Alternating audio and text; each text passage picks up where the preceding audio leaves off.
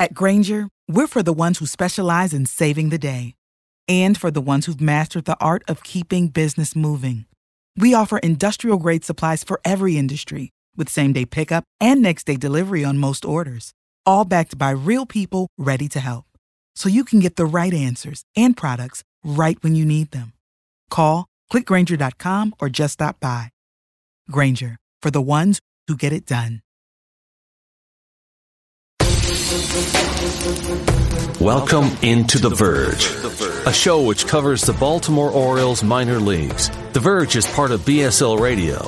Baltimore Sports and Life is dedicated to analysis and discussion on the Orioles, Baltimore Ravens, and the University of Maryland.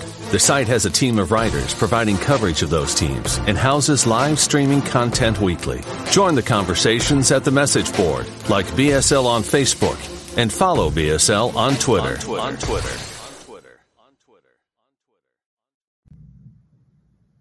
Want to make a podcast? Spotify's got a platform that lets you make one super easily, then distribute it everywhere and even earn money, all in one place for free.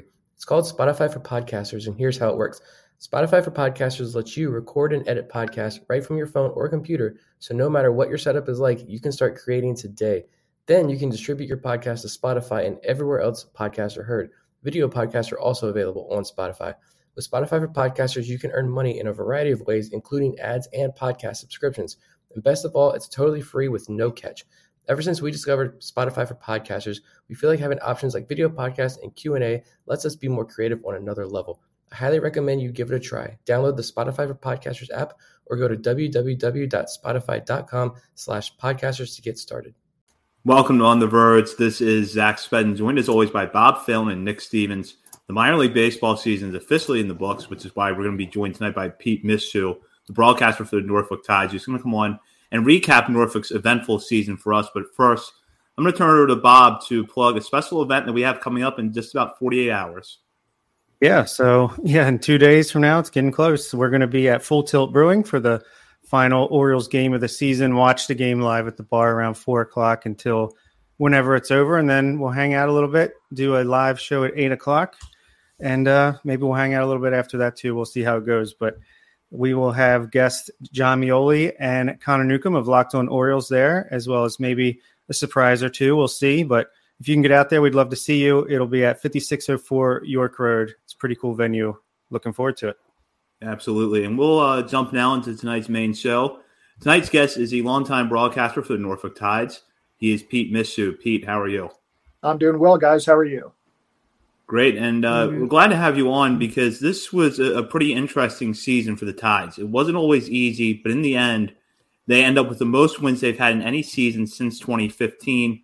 Narrowly missed a 500 record. So what was it like to see this team play night in and night out this year? Yeah, it was a season of up and downs, as you sort of alluded to. The team came out of the starting blocks very fast, got up to a great start this year, got hit by some injuries, a few call-ups, really kind of took a tailspin through the middle of the campaign. And then really about the middle of August, just got absolutely red hot on an incredible tear, which was really amazing because, most of the big name players they had throughout the early part of the year, aside from Jordan Westburg, had all been gone or hurt by that point. And yet they played, they had best record in the East Division over the last month and a half of the season. Only Toledo over in the West had a better record. As you noted, they almost finished at 500. Probably would have done so had they not run into Durham right there twice over the last 6 weeks of the year. Finished only 2 games under 500 and really played well over the last 6 weeks.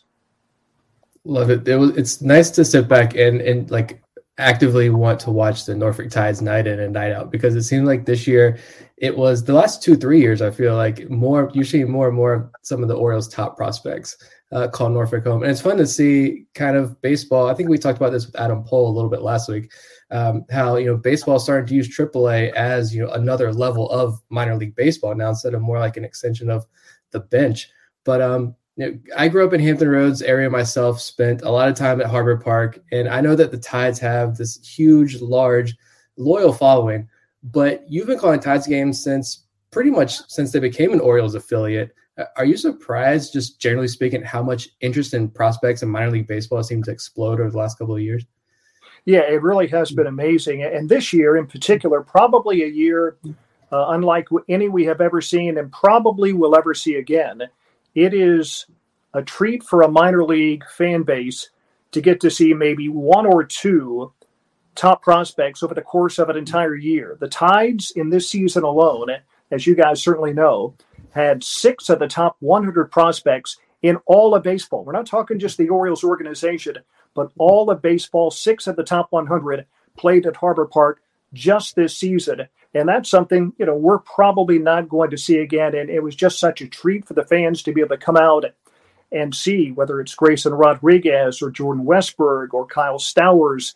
And then, of course, at the end of the year, we had all those guys come up from Double-A Bowie, Connor Norby, leading the way. So you're really amazing the amount of talent we saw in the club, particularly on the offensive side, roll through the season. Yeah, another one of those guys, Gunnar Henderson, he came through. His rise was one of the biggest stories in the organization this entire year. Why do you think he was able to adjust to AAA so quickly and be successful in the way that he was? Well, I think Gunnar is just a freak talent. And I don't think the level made any difference to him once he got accustomed to it. Now, you guys might remember it. I'm sure you were following along. He and Jordan Westberg came up on the same day when the Tides were on the road in Nashville. They made their debut on the 8th of June. And Westberg actually got off to a better start than Gunnar did. Although Gunnar played well, but Westberg really came out of the blocks great.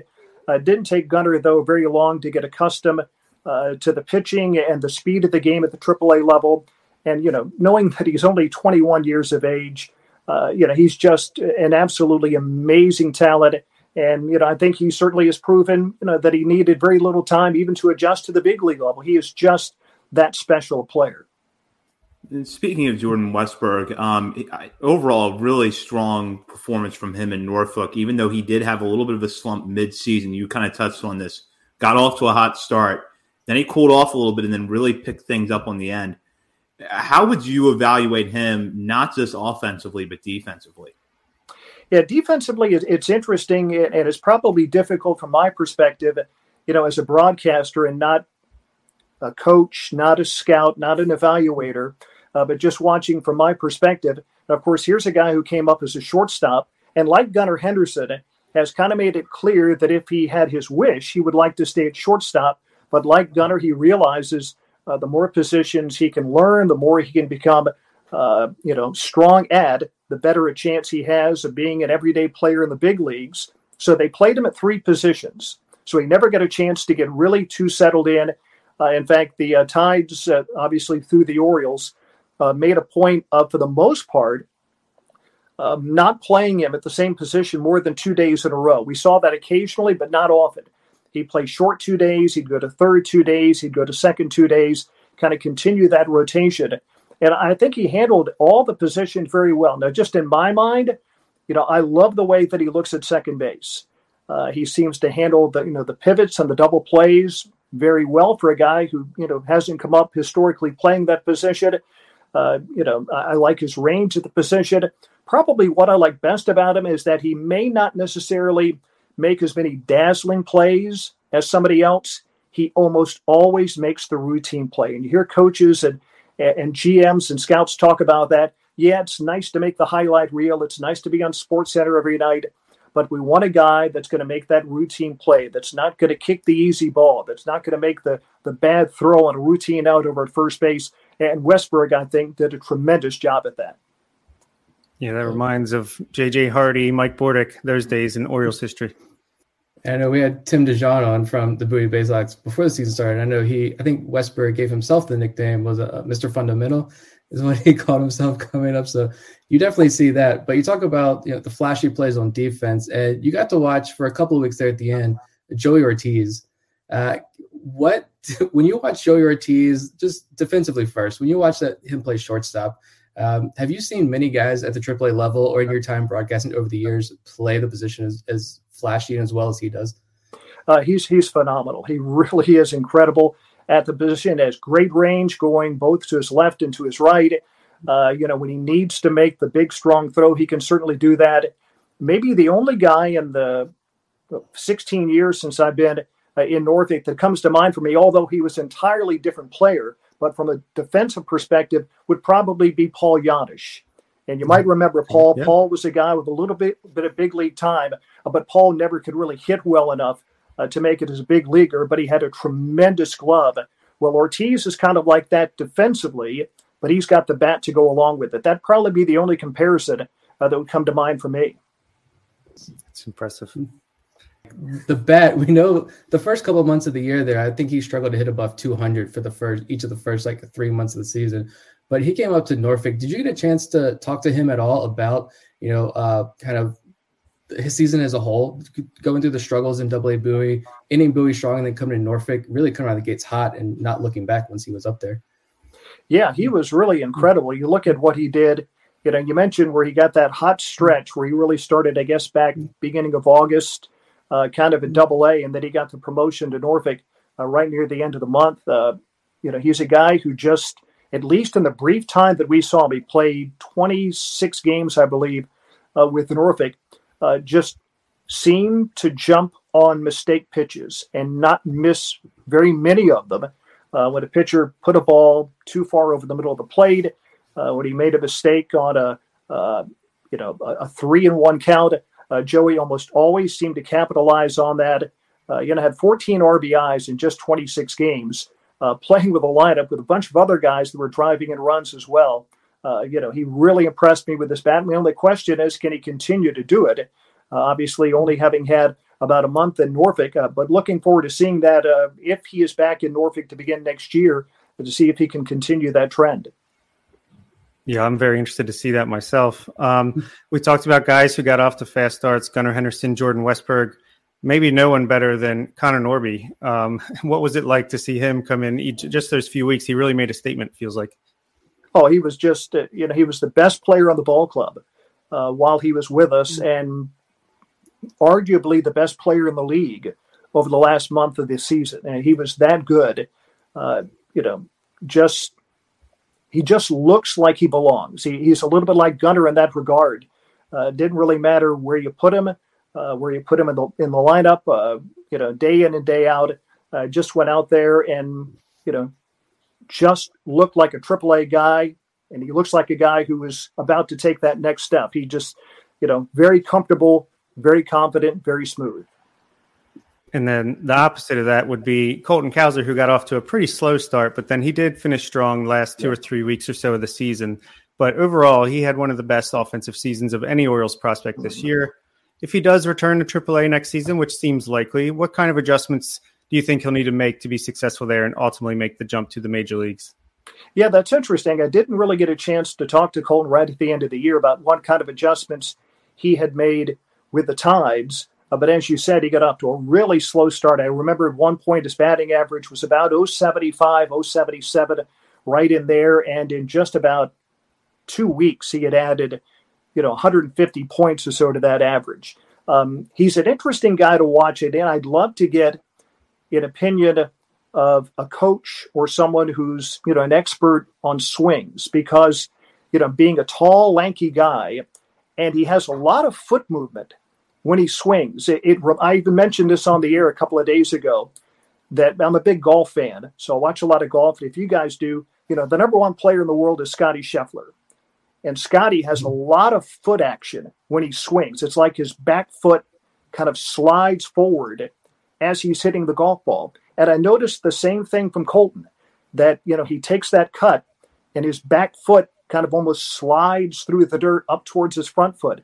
And I've never really seen a good player with that kind of, excess motion in his swing, but it works for him. And I'm not saying it's a good thing or a bad thing. I'm not a swing expert. I'm not a former player, so I'm not making any opinion whatsoever about it. So I hope nobody watching or listening gets upset with me about it. I'm not criticizing him. I'm just saying that it jumped out at me. But he kept doing it, and I'm sure he's been doing it his whole life. But he kept swinging the bat. And, after that rough start, he really got hot. So he might be a guy that just needed a few weeks to adjust to the AAA level, get used to the pitching that he was seeing. Guys will tell you that, you're going to see more mistakes down at AA. You're going to see, more fastballs on a 3-1 count. At AAA, pitchers, especially guys with big league time, are more apt to throw you that changeup or that breaking ball, even 3-0 or 3-1. But he got accustomed to it, he adjusted, and he finished on a very, very hot note. I think John Mioli had a pretty good newsletter article about the difference between AA and AAA along those same lines. So, yeah, that's very interesting to hear. Just kind of sticking with Cowser for a moment, one of the things that I think everybody had their eye on coming into this year was, will the home run power come around? We know he can hit the ball hard, but will the home run power come around? It didn't at Aberdeen, but then it did in a big way at Bowie, and then we saw it a little bit towards the end at Norfolk. Do you think that with more time at AAA next year, you're going to see some home run power from him? I would think so, just because of the speed that he generates with his swing, and again, he's got the long arms and the long stride. I think that the power will come. Now, you have to remember, Norfolk is not historically a good hitter's ballpark. It is one of the more challenging ballparks in the league, along with the likes of, say, Gwinnett and Jacksonville, to hit home runs. Whereas, if he were playing at a place like Durham or Charlotte, he'd probably have had, 5 more just in the brief time he was with the Tides. So you got to keep that in mind. Norfolk is not a great hitter's ballpark unless you pull something right down the lines. But I think he's a guy that, just because of his size and his swing speed, I think the power is going to come. So over the last 2 seasons, and kind of pulling back a little bit here, include 2021 as well, you got to see Adley Rutschman, albeit in kind of limited sample sizes. Can you remember seeing a catching prospect like him before in the International League? No. I hope that's simple enough for you. No. With a capital N and a capital O, no. Everybody raved about Adley, and they continue to rave about him, and rightfully so. He came in, and obviously he's much more polished than the guys that came in out of the high school ranks, being a little bit older, having come out of Oregon State. But he understands the offensive approach so well. I've never seen a player in my time at AAA who had as strong and as firm an idea of what the strike zone is as Adley Rutschman. He would take pitches, that far off corners, knowing that they were balls. Now, once in a blue moon, he might get rung up because an umpire might have expanded his zone. But Adley knew that pitch was off the plate, and he was not going to swing at it. He's a guy who waits for a strike, and when he does, he's got such a beautiful swing, he normally takes advantage of it. So from the offensive side, just looks seasoned beyond his years. Defensively, I hear pitchers and the pitching coaches rave about the way that he calls the game, the way that he handles things behind the plate. Does a lot of those little things, a lot of little nuances that, we as broadcasters and we as fans, probably don't even notice. I would talk with pitchers about, what they do between innings. And he would tell me about, how Adley comes in and they go over a specific approach to a specific guy, and he's always thinking ahead. It's not just about the next batter. He's thinking, 3 batters ahead or 2 innings ahead. He has that mindset. He's not only a great physical talent, but he has a great, mental side of the game as well. Love it. I love watching him and Gunnar. Thought that was my internet there. Was that going up? I love watching him and Gunnar just at the major leagues already making a big impact as well. But on the flip side of that, talk about someone who was with Norfolk for much of the year, and someone who Orioles fans have had high hopes for a while now, since he was a major part of this Manny Machado trade back in 2018. But Yusniel Diaz. And he got the 1 plate appearance this year in the major leagues, but other than that, it was another year of injuries and up and down. He definitely had his moments out there, but up and down play on the field. In your interactions with him or in talking with coaches, did you get a sense that he was as frustrated as fans have been waiting for that breakout and big league opportunity to come to him?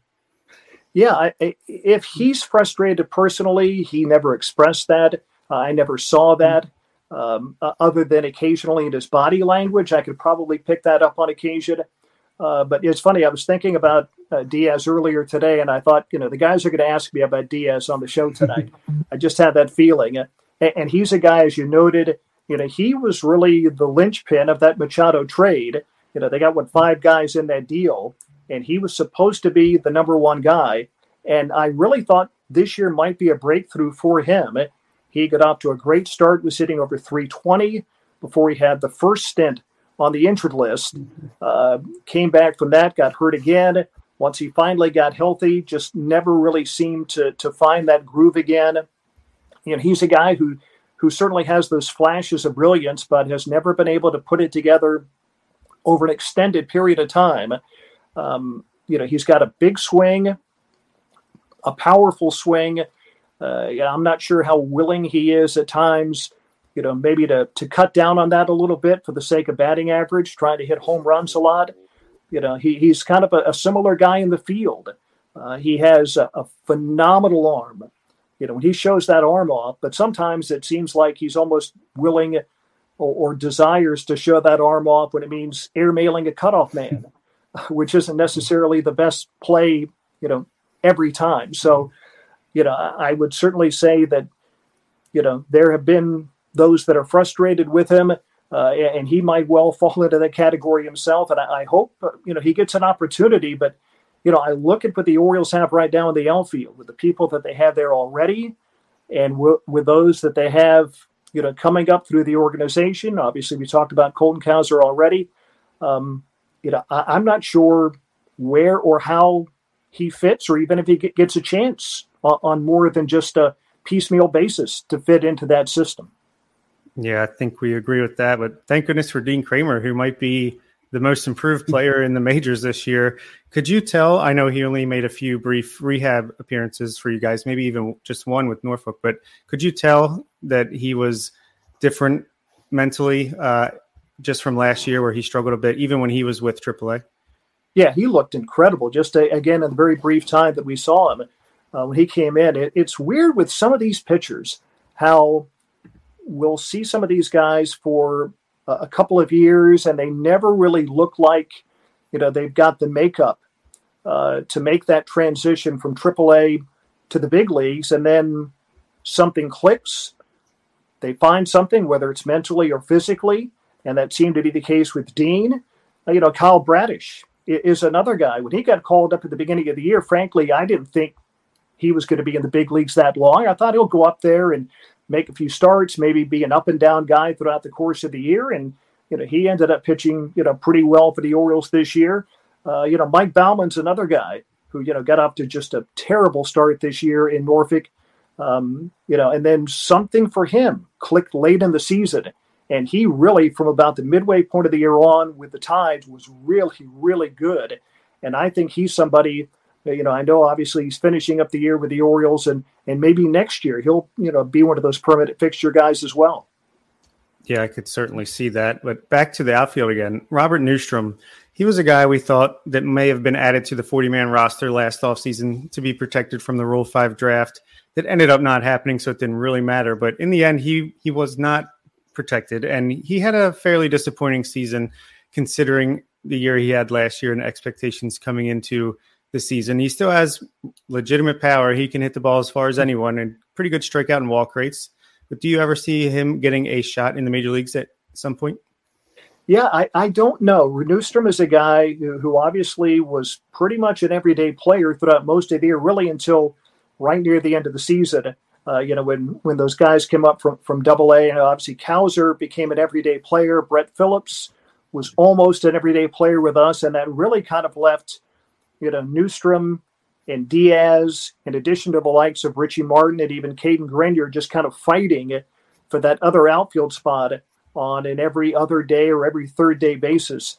Robert works as hard as anybody on the ball club. I could probably say that, I probably talk with Robert probably as much as anybody on the club. Maybe one or two other guys kind of fit into that group that I would really kind of go to get opinions. And, for a guy that played over 100 games, 15 home runs, 61 RBIs, all pretty solid numbers. You mentioned the strikeout to walk ratio. Only struck out 69 times in 101 games, which, in the way that baseball is played today, that's pretty good. But again, I would say the same thing about him that I just said about Yusniel Diaz. When I look at what the Orioles have. And I don't know all the contract situations in Baltimore. You guys are probably better in tune with that than I am. But when I look at, Cedric Mullins and Austin Hayes and, McKenna is your fourth guy now. You got Stowers up there now. And, if Santander is back and then you got Kowser waiting in the wings, I just ask myself, where and how does Robert Newstrom get a chance? Yeah, and that's a good point because every outfielder you just mentioned has multiple years of team control remaining at the major league level. And you've had kind of an up-close view of this, which is how much the depth of the organization has evolved. We've seen that with the outfield, and now we're starting to see with the infield a little bit where you have Gunnar Henderson already in the majors. You have Jordan Westberg, Connor Norby, Joey Ortiz.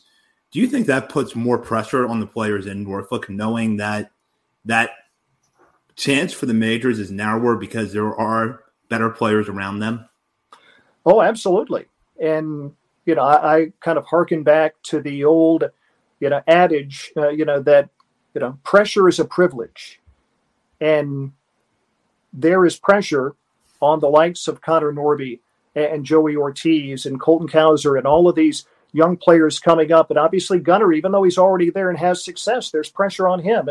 And why is there pressure? Because they're good players and a lot is expected of them. There's not a whole lot of pressure on the guy that's, sitting at the end of the bench and is only going to play every fourth day when somebody needs a day off. It's the guys that are going to go out there every day and are being expected, to lead the Orioles into this next step. Obviously, they took a huge step this year, coming so close to a playoff berth, finishing with a winning record, surpassing pretty much everybody's expectations. And now those new players know that the pressure is on them, and they're going to have to jump up there, and they're going to have to join eventually the likes of Gunnar and Adley Rutschman and, Kyle Stowers and the other guys that came up from Norfolk this season and, lead the Orioles to the next level, which, of course, is a playoff berth. And a guy that a lot of fans and certainly a lot of people inside the organization see as being part of that is Grayson Rodriguez. He was probably the best pitching prospect in baseball before he got hurt. You had a chance to see him before and after the injury. Just kind of give us a sense of your thoughts, how he pitched as a whole, and then how he looked there at the end as he was coming back.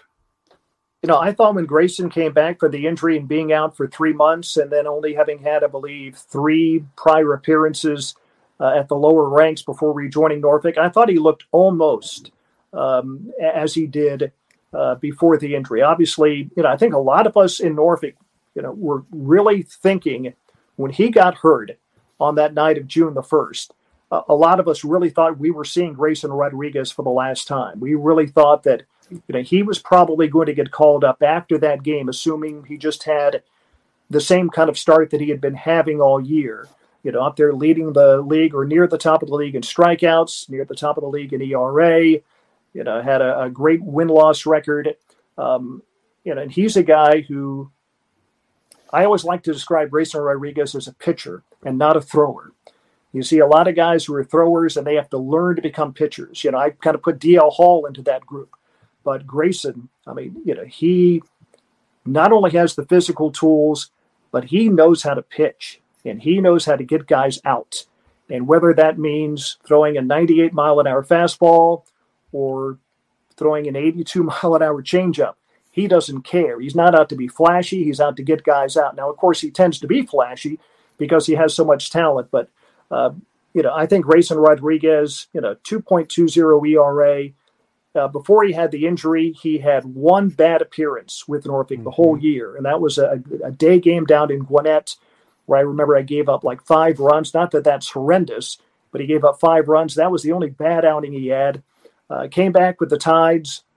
I think it was his next to last appearance down in Durham. Didn't quite have his stuff, and he still pitched pretty well. And I think that's one of the things about Grayson, that you watch him, and even if he doesn't have his absolute A game, he's still good enough to give you a chance to win. And that's what special players do. That's what Adley Rutschman does and Gunnar Henderson do on the offensive side. And when they're in the field playing defense, and I think that's what Grayson does and will do eventually for the Orioles on the pitching side. Love it. I know a lot of fans are looking at Wednesday, that last day of the season, with that TBA currently pitching for the Orioles and hoping it's Grayson. But we'll see. Regardless, 2023 opening day, I think he's in the rotation. And I do agree. I thought that inning he got hurt was probably his final inning in Norfolk. It was unfortunate the way the season ended up playing out. But some other pitchers that rolled through Norfolk, you didn't get to see too much of them. You got to see more of Drew Rom, for instance, and recently named Orioles minor league pitcher of the year, Ryan Watson, also ended the year in Norfolk. What did you see out of those two guys specifically as the year wrapped up? Yeah, Drew was interesting. He joined us, and his first 4 or 5 starts, he looked phenomenal.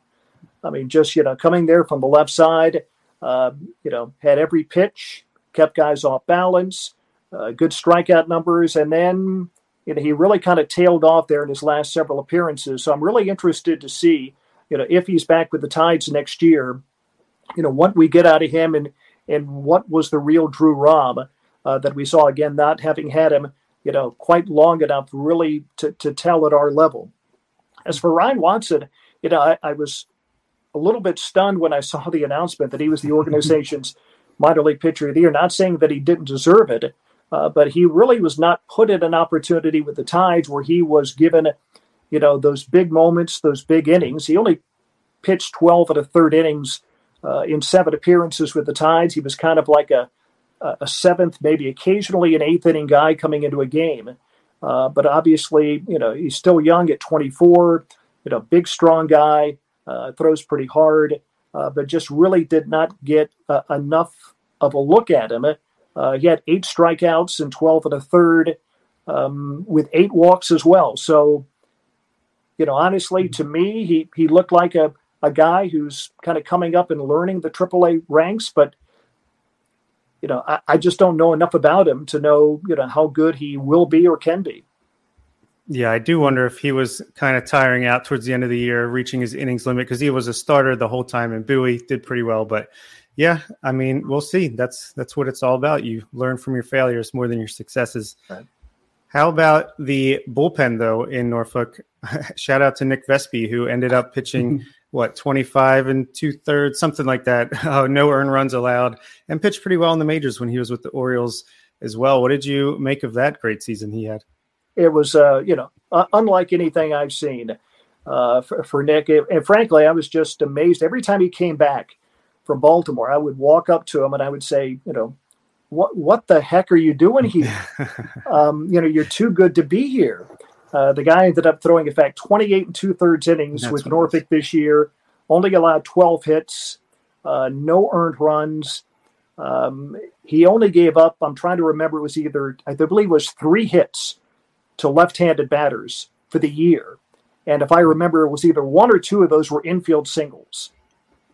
I mean, he was just absolutely dominating. And it was great to have him because, frankly, for the most part, besides Nick and to a degree, maybe Cole Uvula at the back end of the bullpen, it was a tough year for the pitching staff and especially a tough year for the bullpen. This is a Norfolk team that, I think could have contended. You look, obviously, Durham just won the AAA National Championship. Norfolk's offense was better than Durham's this year. But, the pitching had a rough year. The Tides finished, it was either last or next to last in the league in ERA. And it would have unfortunately been a lot worse had it not been for the likes, of a Nick Vespi. He was just absolutely incredible. And, like I said, I was just amazed every time they sent it back. And I understand, manipulating the roster when you've got options and you need to bring a guy up to fill a hole. But, Nick, I think, is a guy who certainly has earned, the opportunity at least to become a full-time big leaguer. And hopefully that'll be the case for him next year. Yeah, I have a feeling he'll start the year in the majors, and hopefully I think he's got the talent to stick there all year next year. But there were some guys like Tim Naughton started really hot, and then he kind of faded away. Ryan Conroy really pitched well and then kind of faltered towards the end of the year. But Cole Uvula was one of the steady presences that you just talked about in the bullpen. Outside of a rough June, he was pretty effective all season. Were you surprised he didn't get a shot at the major leagues? I was. I remember doing a couple of interviews with some Baltimore media at the beginning of the year, and they were asking me about, somebody on the club who I thought could have an impact with the Orioles among the pitchers, and Cole Uvula was the first guy that I named. He was the closer for the most part with the Tides, had 12 saves. I believe only one blown save, if I remember, throughout the year. A good but not a great ERA at 3.48. Averaging about a strikeout per inning, walks occasionally, maybe a little more than he would like. Only about a 2-to-1 strikeout to walk ratio. Probably going to need to be better than that. So Cole's a guy now at the age of 28. Probably is going to have to make that improvement and do it in a hurry to get a chance, at the big league level. I think he's definitely what you might, term that proverbial 4A guy. I'm hoping he could be a major league guy, but, I'm not sure if he was quite good enough this year. So when we've had fellow broadcasters in the organization like Sam Jelinek and Adam Pohl on, they've highlighted veterans like Denny Reyes and Ty Block and sort of the impact that they've had in the clubhouse and on the younger players in particular. You had Reyes there this year, but then you also saw DJ Stewart and Matt Harvey for significant chunks of time in Norfolk. What kind of impact do you think they had on the younger players? It's fun. Those guys, was a ball club that did have a lot of youth. I look at a guy like Reyes, and he was interesting because he had those moments when he looked really, really good, and then just didn't quite seem to put it together. As far as a clubhouse presence, that's really tough for me to tell. I'm not sure if I could really, really say about the clubhouse presence for guys like that. I talked with a few guys. I think it's a club that really seemed to go about its business pretty well. I almost tended to look at at least among pitchers, somebody like a Logan Allen, who of course was released late in the season. I think a player like that really had maybe more of a dramatic impact as a leader, both in the clubhouse and down there in the bullpen, than some of those other guys you noted. Were there any other, you get to watch this team night in and night out, and were there any guys that you watched nightly that impressed you, stood out, you felt maybe were overlooked by, us and some others out there, guys that didn't get the love that you felt like that's a good ball player and you feel like they deserve maybe a little bit more credit this year? That's a good question. Well, I'll tell you one guy, and I, maybe you guys have talked with some people that have a little more insight into it. It was Marcos Diplan. And I know he had time at the big league level, and he was always great with Norfolk. I had about a 2 even ERA. I know he had time at the big league level. I know a lot of us were kind of looking at one another, when the word came down that he had been released, like, what's going on here? And obviously, we know a lot of things happen behind scenes, with agents and players and or maybe they just felt that, he wasn't going to be a fit, but he's only 25 years old. So there was a guy who I really kind of, still to this day wondering just what happened, with Marcos Diplan, to prompt his release. So there's a name that kind of quickly jumps out at me, at least among the pitchers. On the offensive side, how about Greg Cullen? Was he a guy that seemed like by the end of the year he put up some pretty good numbers, even though, he was never any loud tools or anything? Yeah, Greg Cullen, when he first came up from Double-A, my first impression was, here's a guy who shouldn't be here. We just need a body right now. Bring him up. You can toss him in, let him play when somebody needs a day off or somebody's been called up or somebody's hurt. And he didn't produce. And he went back to Double-A. And then he came back up late in the season. And he was an entirely different player. He just hit the ball hard almost every at bat. He had a great eye. He was drawing a lot more walks late in the season, not striking out as much. And again, he's kind of a nondescript guy in that he's not going to hit, for power like Henderson and Westberg and Kauser, and he's not going to steal 25 bases, and he's not going to, be a Gold Glove guy in the field, but he can go out there. You can put him at second base. You can put him at third base. You can bat him, 7th, 8th, 9th in your batting order, and he hit well over 300 with the Tides in his second stint. So there's a guy who certainly was not getting any attention at all, and understandably, with Norby and Kauser and Ortiz and those guys on the roster. But I think he certainly has earned an opportunity to come back to Norfolk and at least answer the question, is Greg Cullen for real? I had one more question. One thing that I've been fascinated with as the season progressed is the coaching staffs at all levels, because what they've done with some of these prospects and the player development process as a whole, we're watching it play out here, and we've seen some phenomenal success stories. Can you give us some insight into Buck Britton, the manager, kind of who he is, maybe on and off the field a little bit from your conversations with him? Well, every player that I've talked to, and just loves Buck, loves his approach. Buck is probably more of a hands-on manager than any that I've encountered, not only with the Tides, but throughout, my minor league career. I mean, Buck does everything. He is out there. He wants to throw a batting practice every day. He wants to hit fungos every day. He wants to work on defensive drills with guys every day. Then he wants to, go out in the outfield and talk to pitchers during BP. He is as hands-on as anybody that I've ever dealt with for a manager at the minor league level. The fact that Buck is still young, I believe Buck is 36, so he is still close enough in age to the players that he can still very much relate to them. The fact that his playing career, only ended recently, gives him a perspective that he can offer to players that perhaps, a Ron Johnson or a Gary Kendall who preceded Buck could not. I think that gives Buck a very promising future. Obviously, he wants to coach third base.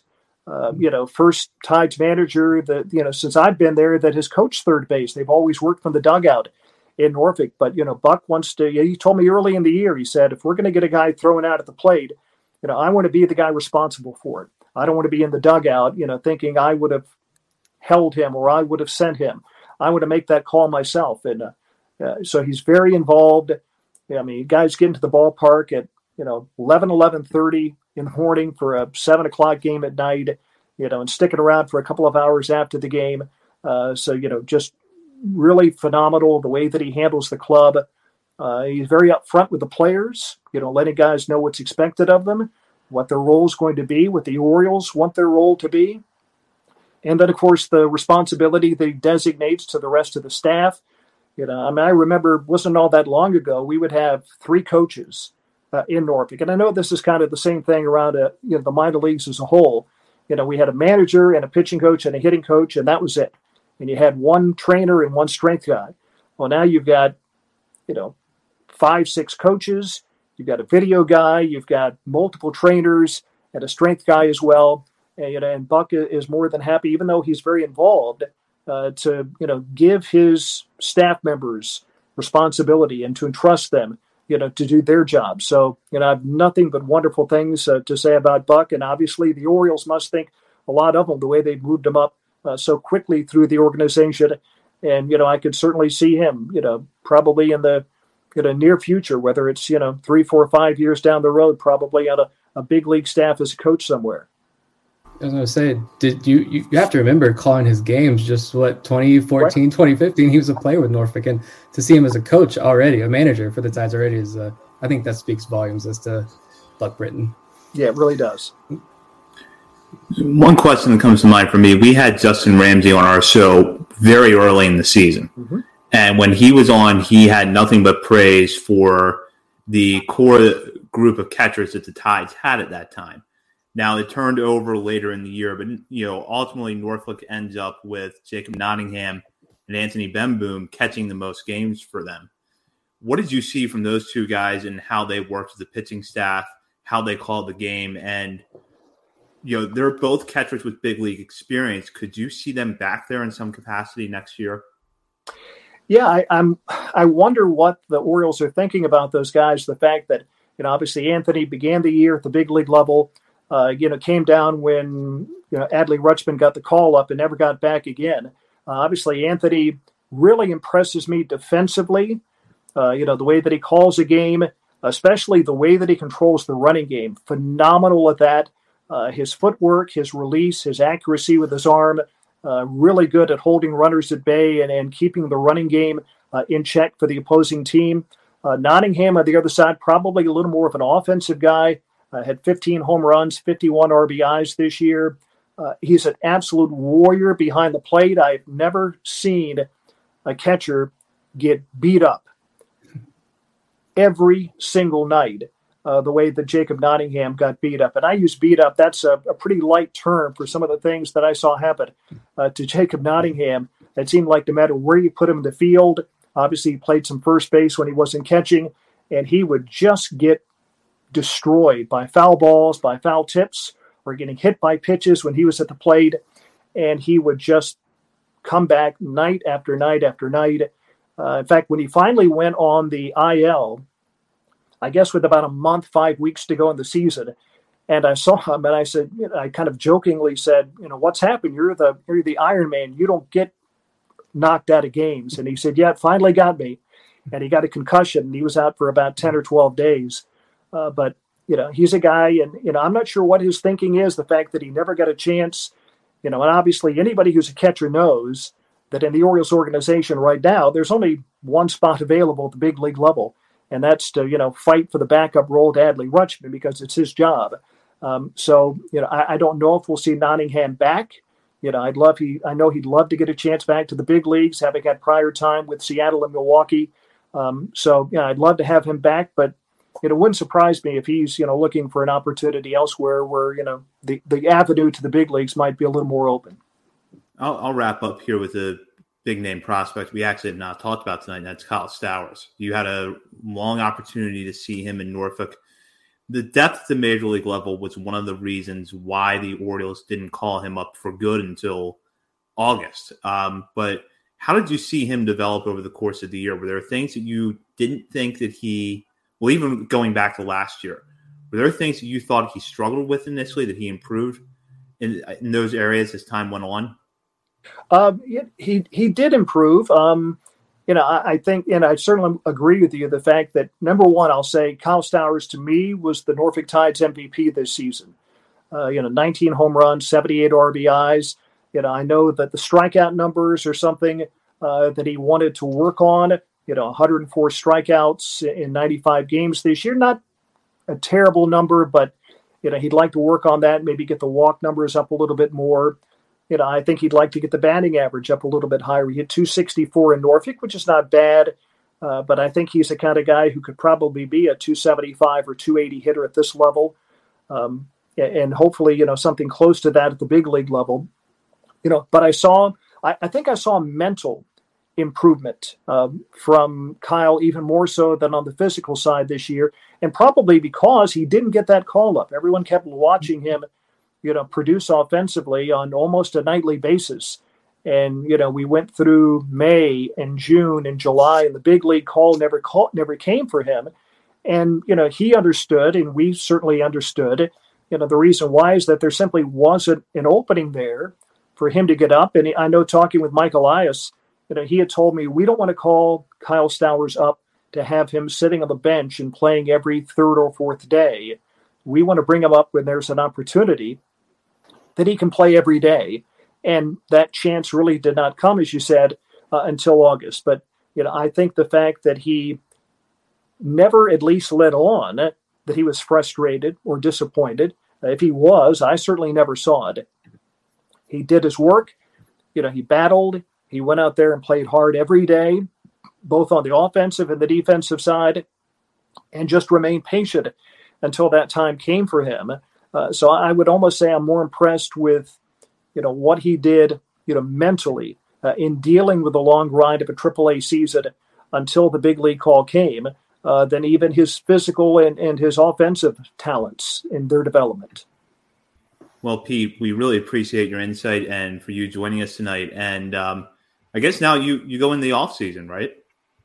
Yeah, that's right. Off season mode right now. And, I was joking with you as before we started, already got March 31st circled on the calendar. That's opening day next season. Getting things started earlier than ever before at the International League level, on the road in Durham against the defending AAA national champions, two-time defending champions. So looking forward to that. And, again, with all the young players, I don't know about Westberg. I would think he would have a great chance to make the club. in Baltimore out of camp next year, but I see the young guys like Ortiz and Norby and Kauser that haven't had much AAA time. I would think they probably need more seasoning to have them back. And I know we've got some good guys at AA. And, if they get a little more pitching at this, at this level with the Tides next year, I think could be a very, very exciting ball club. Yeah, I think you're going to be happy with the results. That's my prediction. Sorry, Zach. We look forward to hearing you on the call again next season. Thank you. It's been my pleasure. Thanks, guys. Yeah, thank you for joining us. Thank you. We will be back on the air Wednesday night live at Full Tilt Brewing. We're going to try to find a way to record that show and have it out to our listening audience within the next week or so. In the meantime, check out BaltimoreSportsAndLife.com for all the latest coverage on the Orioles, the Ravens, who can't finish in the fourth quarter, college sports, and more. And be sure to hop on the message board there and join and discuss it with fellow readers of the site, as well as contributors. And to follow us on Twitter at PSL on the Verge. We're not slowing down just because the minor league season ends. We'll have plenty of coverage for you there, as well as weekly shows throughout the offseason. For Bob Phelan and Nick Stevens, this is Zach Spedden. You've been listening to On the Verge. That'll do it for this week's episode of On the Verge. Be sure to check out our Patreon page where you can help show your support for the show and get bonus content, including monthly top 50 updates to our prospect list and daily game recaps during the season, and much, much more. Why don't more infant formula companies use organic, grass-fed whole milk instead of skim? Why don't more infant formula companies use the latest breast milk science? Why don't more infant formula companies run their own clinical trials? Why don't more infant formula companies use more of the proteins found in breast milk? Why don't more infant formula companies have their own factories instead of outsourcing their manufacturing? We wondered the same thing. So we made ByHeart, a better formula for formula. Learn more at byheart.com.